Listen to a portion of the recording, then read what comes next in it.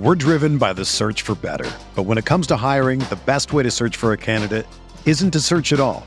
Don't search, match with Indeed. Indeed is your matching and hiring platform with over 350 million global monthly visitors, according to Indeed data, and a matching engine that helps you find quality candidates fast. Ditch the busy work. Use Indeed for scheduling, screening, and messaging so you can connect with candidates faster. Leveraging over 140 million qualifications and preferences every day, Indeed's matching engine is constantly learning from your preferences, so the more you use Indeed, the better it gets. Join more than 3.5 million businesses worldwide that use Indeed to hire great talent fast. And listeners of this show will get a $75 sponsored job credit to get your jobs more visibility at Indeed.com/Blue Wire. Just go to Indeed.com/Blue Wire right now and support our show by saying that you heard about Indeed on this podcast. That's Indeed.com/Blue Wire. Terms and conditions apply. Need to hire? You need Indeed. What do you think about the Laker team now? You follow the box scores of the games every day? Just the Lakers. You're kidding. That is really a compliment. I was pleased to see you smile at the top of our show because once the game starts, you have a game face. You don't smile much out there. I don't think you have to do things for money anymore. Correct. What's up, Laker fans? Welcome to the Laker Film Room Podcast, brought to you by the Blue Wire Podcast Network. I'm Pete, joined by Mike, and yesterday got some bad news on LeBron. His ankle injury in Dallas is going to keep him out for a little bit. How long that's going to be is going to be determined, but for the near future, the Lakers are going to be without him. And in a season with 5.5 weeks left on a team that is brand new in so many ways and has been trying to find its footing really for 3 seasons, that it's big news, right? And before we get into the implications of that and all the moving parts of that, though, I just wanted to acknowledge something, is that happened late in the third quarter. And LeBron said something to the effect after it happened of, I heard something pop. And then after that, he went out there on that ankle and scored 11 points in the fourth quarter, helped deliver a huge road win for the team. So I just wanted to acknowledge that, Mike. He put himself out on the line, helped us get a big win, and just thank you, LeBron, from just one Laker fan for that. We're going to hold it down without you, or at least I sure hope we try, but it just showed to me, Mike, a certain level of like giving himself for the team. And he knows the circumstances that we're in, but it's tough, man. It's tough. So you're there on the ground. I know you ran into him recently on the road trip as well, man. I'd love to hear your perspective on this, Mike. Big news. Yeah, I think that when Anthony Davis went down, right, there was this kind of thought and uncertainty. In a lot of ways similar to what we're dealing with right now in terms of what LeBron is going to be in uncertainty. And part of that's because of the clock of the season.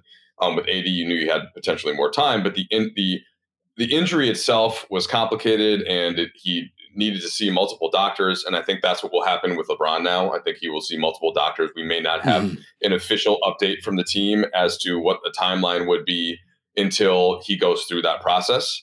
I did see him here today in the hotel in Memphis. And, it's just I'm already trying to zoom past into like what Darvin Ham is going to be thinking and saying, what Anthony Davis is going to be thinking and saying. And the question, Pete, is really just, do they have enough to continue to make at least a modest push, which I think the push is, thanks to the Lakers winning 4 of the last 5, the push has become more modest than had they lost even 1 or 2 of those games, where you're already looking at the math being ridiculous. And do they have enough talent to make a bit of a push here to stay at worst in the play-in mix? And at best, I think it's going to be tough without LeBron, but like to get up to the 6, which is where I think they had a decent chance of getting if he stays healthy. And I think the answer to that is yes. I think that Anthony Davis, with where he is right now, is one of the best players in the league. Can Anthony Davis sustain that for 20 games? He has to prove that to himself, certainly, and to his teammates and everything else. But talent-wise, yes, and skill-wise, yes. And do the Lakers have enough around him after this acquisition to get Vanderbilt and Russell and Beasley in here? And I think the answer is yes, especially considering what those players around him look like and what the teams around where the Lakers are at look like. where literally the 8 teams around them in the standings, and this is not counting Houston and San Antonio, not one of those teams has even 6 wins out of their last 10. The best of all of those teams, that includes, the Clippers and the Blazers and the Warriors and all of those teams, the Timberwolves, the Pelicans, the Blazers, the Thunder, the best of those groups are 5-5. And so I think with what the schedule is shaping up to be also in March, the Lakers can't just think, oh, LeBron's out, we don't know when he's coming back. The season is basically cooked. Like, there's enough still to me to play for. And that's not to get past what the LeBron situation is. We just don't know. We can all speculate as to, well, if it's the foot, then it means it's either X or Y, and that requires this many weeks. And of course, we've already done that in the text thread. We won't be doing that officially, but it's just Pete, that has to be the mindset of the team, is that we've got enough to win games, and let's try to hold things down like LeBron helped do when AD went down that first time, when they could have gone in the tank quite easily, given what the prospectives were. I think that's the exact right reaction to this, right? Is like, it's funny, when the news broke, I learned about it because my phone just started lighting up with various versions of a text that was basically fuck, right? With varying degrees of enthusiasm on that, right? And then it was also followed by, but you know what? I think we can hold this down for a bit. Like, the circumstances are remarkable regardless of what happens, but this has been our story the last few seasons, has been trying to get our footing with health. And there's a longer discussion to be had about that, about the fact that there's a chance that this is the 3rd straight season where LeBron and AD don't even play 30 games together. But shelving that for now and just talking and staying in the moment and staying in the present, which is what we really need to do just on a fundamental level, right? Is like, what about the game tonight against Memphis? What do we need to do? And we're about to have that conversation here on this pod, Mike, but I just think that emotional reaction from all the people that I know that love and care about the Lakers, it was that, like, man, another one from the, just from that disappointment of, we were so excited to see this group together, to once again, we're in a similar spot. And then that reflexive, but you know what? I think we can do this. Hearing that just almost universally from the people that care about the Lakers that I talked to was really encouraging to me. So it's curious to hear. I'm excited to hear you say that too, Mike. And that's what the team has to have the mindset of. Now the question is, what does that look like? How do they do it? Yeah, I think that's the difference in just being around a locker room for a long time. Most professional athletes and most coaches in the professional sphere think like this. Most of them have had success throughout the course of their lives by just whatever the situation is. Oh, all right, I'm good enough. And I think that the initial from the outside way to look at it, and like, this is how, if there's like an injury to a Manchester United player, I'm not as good at being reasonable as I am in the NBA, which I kind of treat more like a job, even though it is also a passion. So it's just like then you and I can come in, and that's what I think we're going to do on this podcast. Okay, well, who does that mean? Who's starting? And what do they have enough on offense if this guy is starting? And do they have enough on defense if that guy is starting? But just the mentality, to me, this is an easier lift than it might at first seem. And as kind of depressing as that can be when something happens, LeBron. Well, here I'm not going to. I think I want to ask you a question. We can get back to LeBron if we want to, but I want to ask you, because I know you've been thinking about this. So let me just change tact within my own stream of consciousness thought here. In the starting lineup, there are players that I think can help in different ways. And I guess the 2 players to me, kind of the immediate candidates, would be Rui Hachimura, who has replaced LeBron in certain games, and on one hand, and then Troy Brown Jr., who you get like some other things from in that sort of starting role. I think that the bench is going to be called upon. Guys like Austin and Dennis. This is once D'Angelo comes back, are going to end up being playing more as well. But then we're right back into that problem of the being too small, and unless you overplay Rui in a certain sense. So I'm curious where you land first thought as to, I guess, 2 different ones, Pete. With D'Angelo Russell out of the starting lineup, right, to be tonight, and then once he comes back. So I view it from the perspective of, like, let's keep what's good and what we have going for us and build off of it. And one of those things, Mike, that really determined the Troy versus Rui question in my mind is I've loved Vanderbilt guarding the other team's best forward, which the last couple of games have been ball handling forwards. And so you can guard those type of guys. Like, man, I'm so excited about that. Tonight, that might mean Dylan Brooks, which is a different style of, he'll operate more off of the ball, more weak side shooter. It's a different challenge to chase guys around off ball screens. Whereas, Luka and BI is more, he's right in front of you and has the ball, guard him type of responsibility. Of course, Brooks gets his, fair amount of touches as well. But we're also facing tonight, Steven Adams is out, but Xavier Tillman is a bruiser 5 as well. And so there's a collective size from Memphis in their front court that I'd love to be able to match. And so I love Vanderbilt as that perimeter defender, and I would love to see how far he can go with that. And I think that Rui slots into the LeBron spot of guarding the other guy that Vanderbilt is not guarding, while also providing a requisite amount of size defensively. He's also a scorer, an on-ball scorer, where I think Troy is a better player than Rui in aggregate, but in terms of what the roles that we're already locking in, especially that Vanderbilt guarding the other team's best wing, that's where I'm at. And then when Troy comes in, he does that too. And so you got kind of 48 minutes of either Vanderbilt or Troy on the other team's best perimeter wing. I like that a lot. And so that to me is one of the things that in determining the role players that slot around that, or the starter because this guy is out, they have to fit into the centerpieces. I would love for us to solidify the centerpieces of what we do. And I'm seeing Vanderbilt in that defensive role as more and more of that. Totally makes sense. There's a couple things I want to get to with Rui versus Troy, and it's a little bit different offense versus defense. So first, defense, that's where Rui makes some more sense for me, just in the context of when it was AD and Vanderbilt and LeBron, they could switch 3 through 5 and kind of get by for even when the Lakers are a little smaller in the backcourt. And it's just something that I think works well. And LeBron and AD enjoyed that.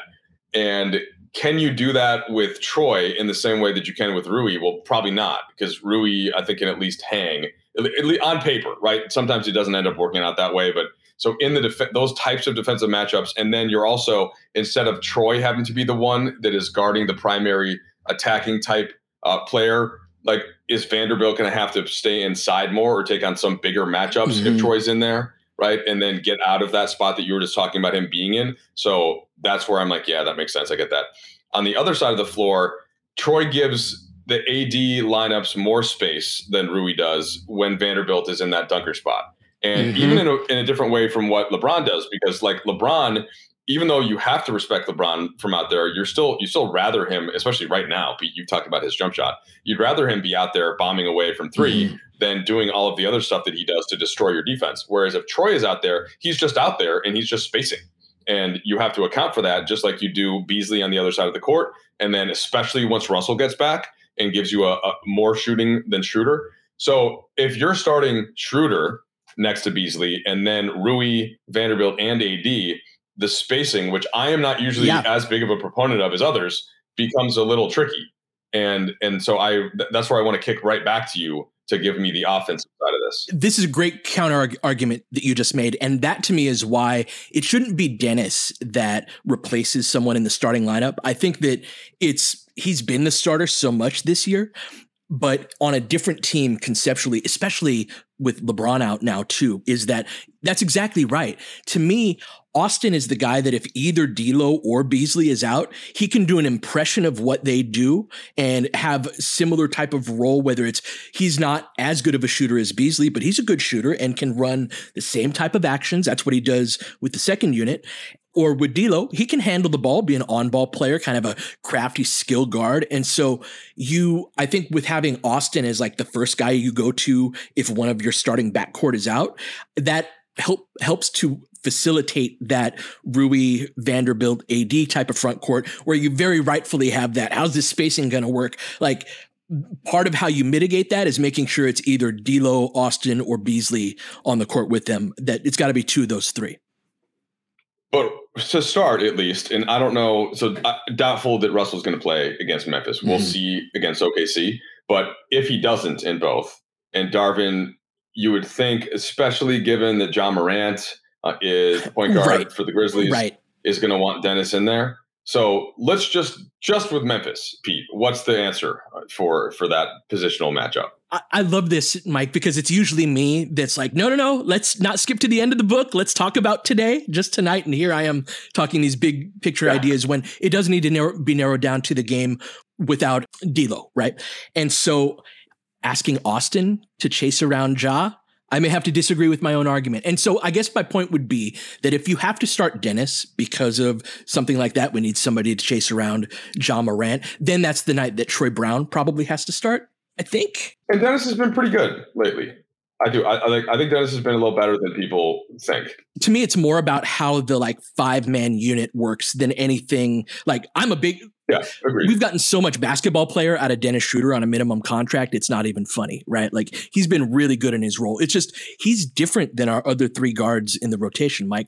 If it's D'Lo, Beasley, and Austin, those are all skill guards. Those are all real shooters to varying degrees. Real, that type of player. Dennis attacks in a totally different way. And so he just changes kind of the alchemy of the overall unit, that in a way that you have to, I think, treat his role differently. But that's only if we're talking on the offensive end. There's a defensive role as well, where he's also probably the only guy equipped to chase around a Ja Morant, which is, in a game like tonight, a bigger priority. So tonight I probably go Dennis, Beasley, Brown, Vanderbilt, and AD.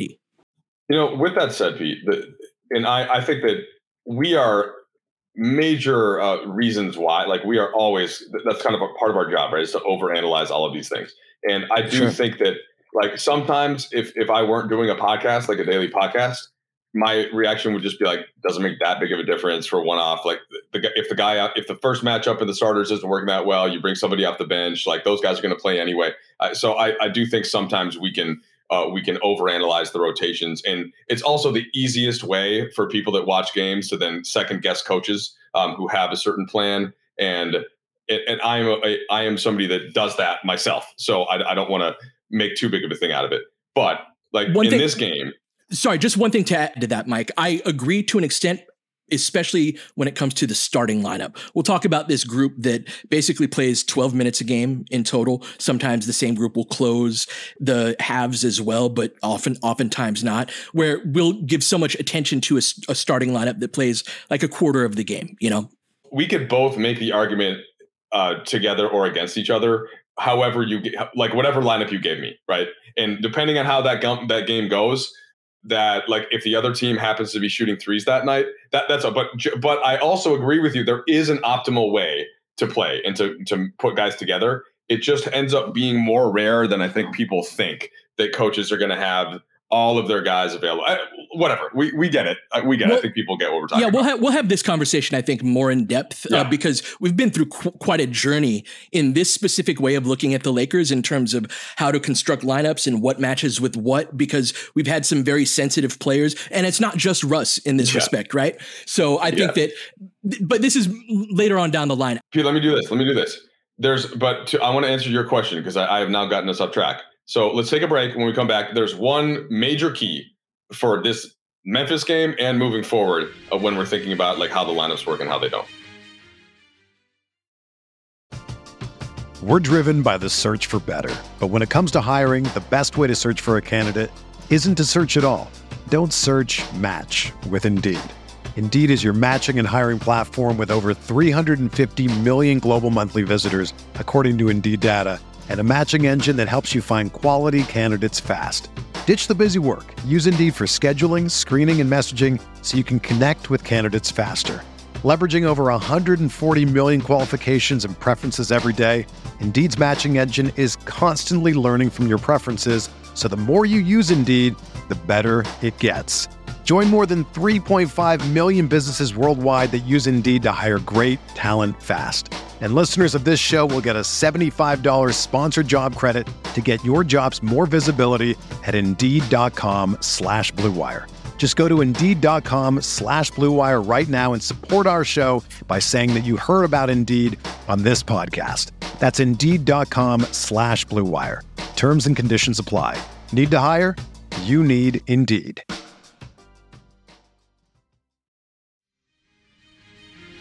The major key is Anthony Davis. So we're thinking about Ja Morant, and okay, well, Dennis Schroeder can he guard Ja Morant better than some? Yeah, but if you have Anthony Davis at his current level of rim protection, which is 100, right? Like he has been just eating up the last several teams that are trying to get in there. And he's got like the full vertical going. He's got the slide over from help. He's got the on the ball stuff, all that. So Memphis can get very much bogged down from an offensive perspective right now. If you've got that kind of rim protection and Ja can't just go into the rim and at the rim and finish it well. So to me, you can almost game plan this a little bit like you played against the Warriors, even though it's totally different the way that Ja attacks than how the Warriors do, and he's gonna get more screen rolls, et cetera, et cetera. But like there are a couple guys, Desmond Bane being the main one, that you can't leave and you just need to stick with and not let shoot. But in the way that you can't let Jordan Poole or Klay Thompson be out there. But if you can just get Ja, who's not shooting the ball well right now, push him towards AD, whether it's Dennis or Austin or whatever. That to me is the key, and AD can be the key in different ways as you move forward. I'm just thinking for this type of a game, Pete, he's the one that the Memphis coaches are sitting there just thinking like, all right, well, what are we going to do to score when AD's out there? And by the way, with Jared Vanderbilt as an additive on the perimeter and sinking down to the rim when needed as well. Yeah, man. Our whole world right now is going to be revolving around Anthony Davis, and I think that's the broader discussion to have. Is the spotlight is on AD now. He in that Dallas game. I don't know about you, but there are a couple plays where I'm like, oh, I recognize that guy. We saw that guy earlier in the year. Like he's starting to really. I don't know. He looked great at moments of that and has been great on the defensive end, as you said, for a few games now. And so this has been a pattern when Anthony Davis comes back from injury is like kind of slowly builds up as a player. And then, a few weeks later, you're like, ooh, he's really cooking. And then he ends up getting hurt again. Right. And so that's part of the question too, is can AD dominate and stay healthy for the next 21 games? Any hopes that we have on making a push or anything like that are built upon that. If that doesn't happen, it's not going to happen. And so we will see. It's a great testing ground. And so I think that conceptualizing what is the team without LeBron, but not just without LeBron, centered around Anthony Davis. AD is the guy who's the first thing you think about of how this is going to work. And what I think about, Mike, is the skill guards. This is an opportunity to go through a really cool metamorphosis in terms of what we are. If we're asking AD to be Defensive Player of the Year on one end, which I think is one of those centerpieces that I was talking about, it's like the main one, even like way ahead of what I'm loving from Vanderbilt and all of that, is AD being just that dominant rim protector that you were talking about. That is like the main thing that we need for this team to be able to be good. If we're asking him to do that and be a 28 shot per game, 35% usage type of guy, I don't think that's a good recipe. I think you're flirting with disaster from a health standpoint. And I think that you will wear him down. Even if he stays healthy, it's just like, it's hard to keep that up. And so the ways in which we can support him in being that Defensive Player of the Year type of guy, to me, really revolve around our skill guards. And it's so cool to me that this season, which has been a metamorphosis in a lot of ways, started as this like paint assault type of team where like we couldn't shoot worth a damn, but we were still scoring in the paint and one of the best teams in the league at that, even with defenses collapsed into the paint. It was actually quite remarkable how effective we were at that. Totally. And now, especially with LeBron out, we don't have much on-ball force. Like everybody that you give the ball to is kind of this skill, I'm going to dribble, drive, pull up, nice shot type of thing. But it's not somebody that is going to not beyond Russell, who does this a little bit, not like forceful, put him in the sidecar like LeBron or Russell Westbrook style. And so there are versions of this style of play. Can forcefulness be speed though? Like, and this is where I'm thinking about Dennis. You know what I mean? He's part of that. The thing about like the force, this is a complementary part. Like the speed is an aspect of that to me, but you need a guy that's strong as well. I've probably talked about strength this year more than any other season on the pod, in large part because I think that we've been without it by being such a small team, but not just a short team, like thin, not like a push you around stocky, short and stocky type of team. And so without LeBron, Dennis is our best like forcefulness going to the rim of our on-ball guards. And that does help. That speed does help, but only to a degree. And I think that we're going to be vulnerable to ball pressure and ball denial. Like when we've been bad on offense, we've had some pretty stinky portions, even with this new team a few times. A lot of times it's because the defense is pressing up on us. So in a game like tonight, Mike, that's a big thing I'm going to watch for, is how well can Memphis kind of push up on us and how do we beat that? And really having a world that revolves around Anthony Davis and an offense that revolves around that is kind of a way to break through that in a way that minimizes that sort of weakness. Yeah, I think that's a good way to look at it. And now I want to go back to, so let's go to the starting lineup and presume that Rui gets the shot. And even if we think that maybe it's better for Troy if it's Dennis, but just considering the defensive aspects here, and Rui has had, I thought he had a great start, right? The first couple of games, and there was a lot of energy behind it. I think he kind of felt like a guy, and he was getting out in transition. They were getting him for some hit ahead passes. And then, things kind of got back to LeBron, AD, and, where do I find my shots? Is it going to be in the middle? He hasn't finished particularly well at the rim. It's been a little bit uneven. And I think he's used to the way that he's been used in the past has been, give me X amount of touches. I will score a good percentage of them, probably from the mid range, taking advantage of smaller guys, so on and so forth. And then, kind of work at the other ends of the floor, but never been like a big time defender or whatever. So what ways, while trying to think about everybody else on the floor and, Vanderbilt, who you don't necessarily have to run anything for, like Beasley, who you definitely want to run things for, but that's going to be a benefit anyway. That's just him like running around screens and doing some complicated stuff that Minnesota and Utah did. Well, Minnesota more than Utah. Like what is the way and the idea, the peak point of Hachimura in this sense, Pete, that you think is needed and could work well? I've been saying since we traded for him that I've been off balance when it comes to him. And I think that I understand his game better than I did, but as we've seen more of him, the team totally changed around him. So where does Rui fit in within this very different team? I think even he's still kind of finding his way in that respect. One thing I love is on offense, if Rui's got a mismatch, it's a great thing to go to. And it's something that's part of my argument. And the first thing you said as we came back from break had me thinking like, this makes me want to put Rui back in the starting lineup instead of Troy after I had talked myself out of it and you had talked me out of it, is that Rui is that like breaking point guy that we had talked about before in a lot of ways, where now that Vanderbilt's on the team, he in some ways can play more forcefully than LeBron does.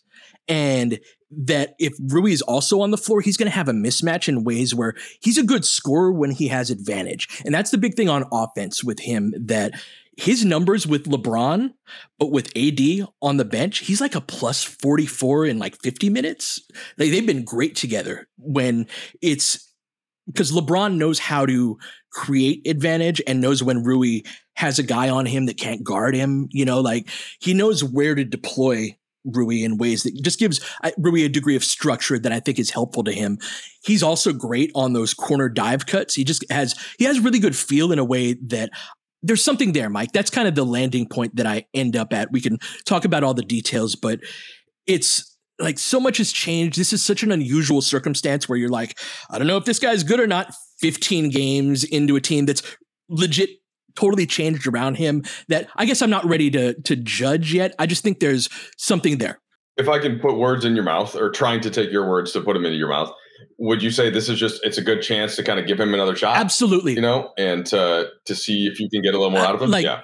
An optimistic view is, remember when TB stepped in for AD and we did better during that stretch without AD than we thought we were going to do. And a big part of that was because TB could absorb usage. And this is something in the text thread Darius has been talking about, has been that like, Rui's been a starter. Rui will get you double digits. Rui's going to have a random 25, 30-point game. He does that.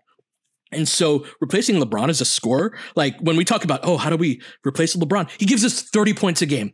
We could start there. You know what I mean? And so that's something that I think is useful there. And there's going to be just a degree of touches available that wouldn't be otherwise. So I think that you got me. I think I had started in my own head thinking about Troy because I like Troy. I liked Troy before the season started. I think that there's a little more there than folks realize. By the way, he's 23. And yet, I think that there's 2 points of persuasion here is that there isn't necessarily upside into what Troy can do. Like Troy is out there and he's gonna space the floor and he'll have a couple finishes in transition. Like he'll leak out, he'll battle defensively. But with Rui, if you just have him in that bench role, he's just gonna take a couple jump shots, maybe get a couple rebounds, and then like the game's over. He doesn't really seem to be able to assert himself in ways in that more limited role. And so if you can expand his usage some, you can still get some activity and some energy out of Troy. And on the nights that Rui doesn't have it going, then you can almost skip that rotation spot more, put Troy in earlier, and then just play Wenyen. Like that's another name that we haven't mentioned that I think is important to get him back going into some minutes here. And so Pete, now that you've talked me into that, and I like it, and maybe part of my original point about the whole being able to switch 3 through 5 and Rui fitting better there than Troy, and then Vando still being able to get on the perimeter some because Rui can take the bigger guys on that Troy can't. Bench rotation wise, no LeBron. So, this is now bigger picture. So Russell comes back and, to what degree, if Rui is starting, what do you want to do with a backup big type situation? So I think, like Bamba and Gabriel and all that. I think Bamba probably gets the first shot. There's a longer conversation to be had about Bamba versus Wenyen that I don't want to have now because I want to answer the overall. What about those two together? Yeah. So what about those two together? Like at 4-5? I don't know to what degree we trust Wenyen to make perimeter rotations. Like the way defenses work these days is you're either one of two positions. Generally, you're either a 5 or you're not a 5 in terms of what your defensive responsibilities are. And when teams go to 5-out type sets where they like to space the floor, that's the time when the slow-footed big gets played off of the floor. And so that's one of the things that, if we're talking bench units, most bench units around the NBA are that smaller, more spaced out style that basically asks either Mo or Wenyen to make perimeter rotations that they don't usually. I think Wenyen can do it, but it's one of those things that in must-win games in the last 20 games of the season, I don't want us to be like, actually Wenyen can't, and we went 10 games without, you know what I mean? Like he can't do it to the degree that we need. Now, to me, it's more of a like, would you rather Wenyen or Bamba in that final spot? I think that having Mo in that bench 5 role, and you know how much I love Wenyen, but I think having that over the top type of a guy, again, in like locking in just sort of things that we do, having the guy with the 7'6" wingspan that's the rim protector as the starter, and then the guy that plays 12 minutes a game behind him does the same thing. Basically, it's not nearly as good, but Wenyen is sort of a different style of defender than AD is. They're like, he was the closest thing we had at one point to that, but I think that Mo's the guy to go with. But most of all, Mike, I think we can just trim down rotation minutes. And if we want to go to a 9th guy, to me, I think Davon Reed is a guy who comes up ahead of Lonnie Walker for me. So that's kind of where I'm at with those bench groups. So there are certain players, and this is my bigger argument here was kind of when the Lakers first made the trade, and I was like, I get that it might not seem perfect spacing wise and all that, but like start Vanderbilt and just put him next to LeBron and AD and just trust that the energy and athleticism and all of that is going to end up helping more than it seems like on paper sometimes, the way that guys' skill sets match up.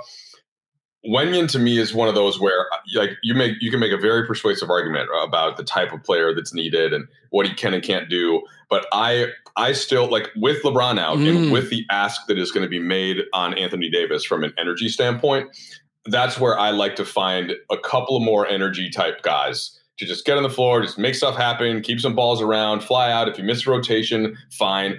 If you get blown by in the perimeter one time, fine. If you foul at the rim one time, but the 3 or 4 offensive rebounds that you get, and the kind of just literal energy boost that your presence is going to bring to the floor. Yep. To me, there's a big difference between him and Bamba in that sense. And so I wouldn't just say, Bamba, you're getting all these minutes when you're not. Like to me, I would sort of use them in different ways and in different aspects. And I just would find ways to get Wenyen out there, especially in certain matchups.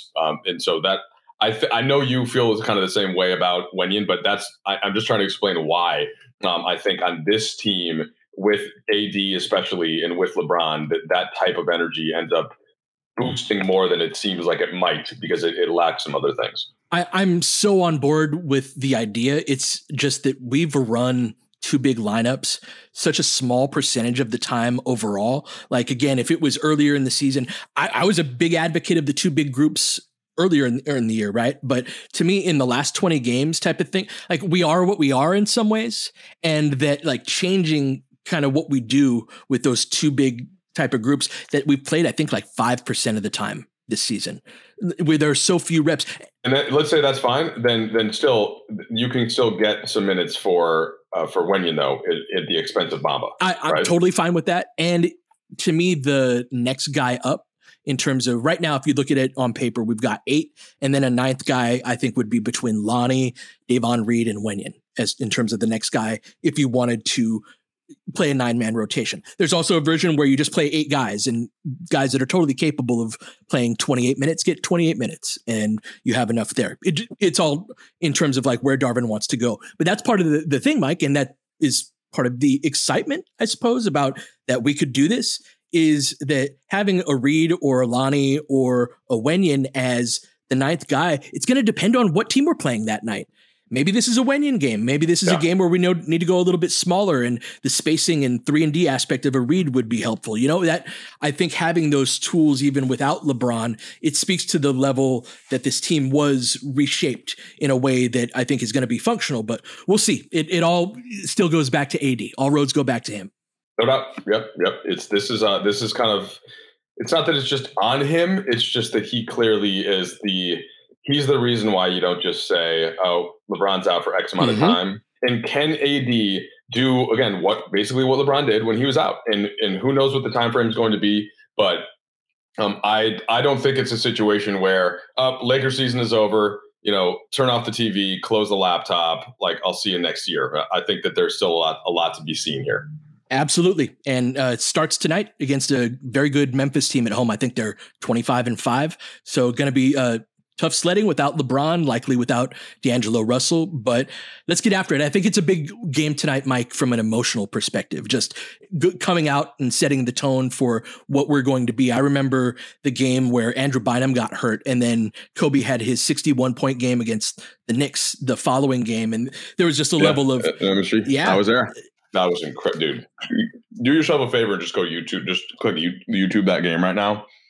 Kobe had all the shit working. Just all masterpiece, absolute masterpiece. And D'Antoni has a great story about how he ran into Kobe before the game. And usually, his dad, Jellybean Bryant, played with D'Antoni in Italy. They go way back. And so it's the type of thing you run into somebody you see a couple times a year, but you go way back from when they were a little kid. And so it's that hey, how you doing? Good to see you type of energy. And Kobe's just stonewalling him. This is according to D'Antoni. And the way D'Antoni tells it is I knew we were in for it that night as a result of just that interaction right there. That was the game after Andrew Bynum. Kobe fell into Bynum's leg, and it was apparent he was going to be out for a minute. Kobe came out like that, just like to set a tone, not just for that game, but just like, no, we're keeping this thing going. And I think that LeBron going out and playing on the bum wheel and putting up 11 in a big conference road win, like just speaks to a level of keep fighting. Let's go. We can do this. Excited about tonight. We'll be back tomorrow to talk about how it goes. But until then, you've been listening to the Laker Film Room Podcast. We'll catch you guys next time. James has got it in low to McHale. McHale wants to turn. He's double team. Just pass out in front. Broken up by Worthy. Tip to Magic. Worthy dies on his belly. Magic scores. There's Magic got it. Magic fires. It's good. They will. Lakers win the game. The Lakers win the game. Rebound of Lonnie. 3 seconds left. Van Exel to win it. It's on the way. Good. Kobe Bryant, 48 points, 16 rebounds. Shot with his 8th block shot that ties an NBA Finals record. A lot of Laker fans sticking around for this. You're seeing something that's very rare indeed. A Laker to get MVP chance in Boston. Of all places. Are you kidding me? Kobe, hard to believe. Are you kidding me? Unreal. Are you kidding me? Lakers looking to push. Bryant spinning in the lane. Back for Gasol. Pretty pass. And it's back to a 3-point game. Kobe Bryant picked up by Bell. There's the move. 2, 1. Miss it. Unbelievable. For the victory. It's over. Shot clock now to 5. Bryant. Yes. And that was a little tap to Alvin Gentry. Add insult to injury, Kobe. I mean, what a shot. I mean, you can't defend that. Are you kidding me? 2.1 seconds remaining. Denver a foul to give. Jokic trying to disrupt Rondo. He puts it in. Here's Davis, 4-3 in the win. Oh, it's good! Anthony Davis has won it for the Lakers! James again. Oh, he hits another one. LeBron James putting together a closing quarter against the Nuggets. This historic 2020 NBA championship belongs to the Los Angeles Lakers. The Lakers conquer the bubble, and banner number 17 will soon hang in the rafters.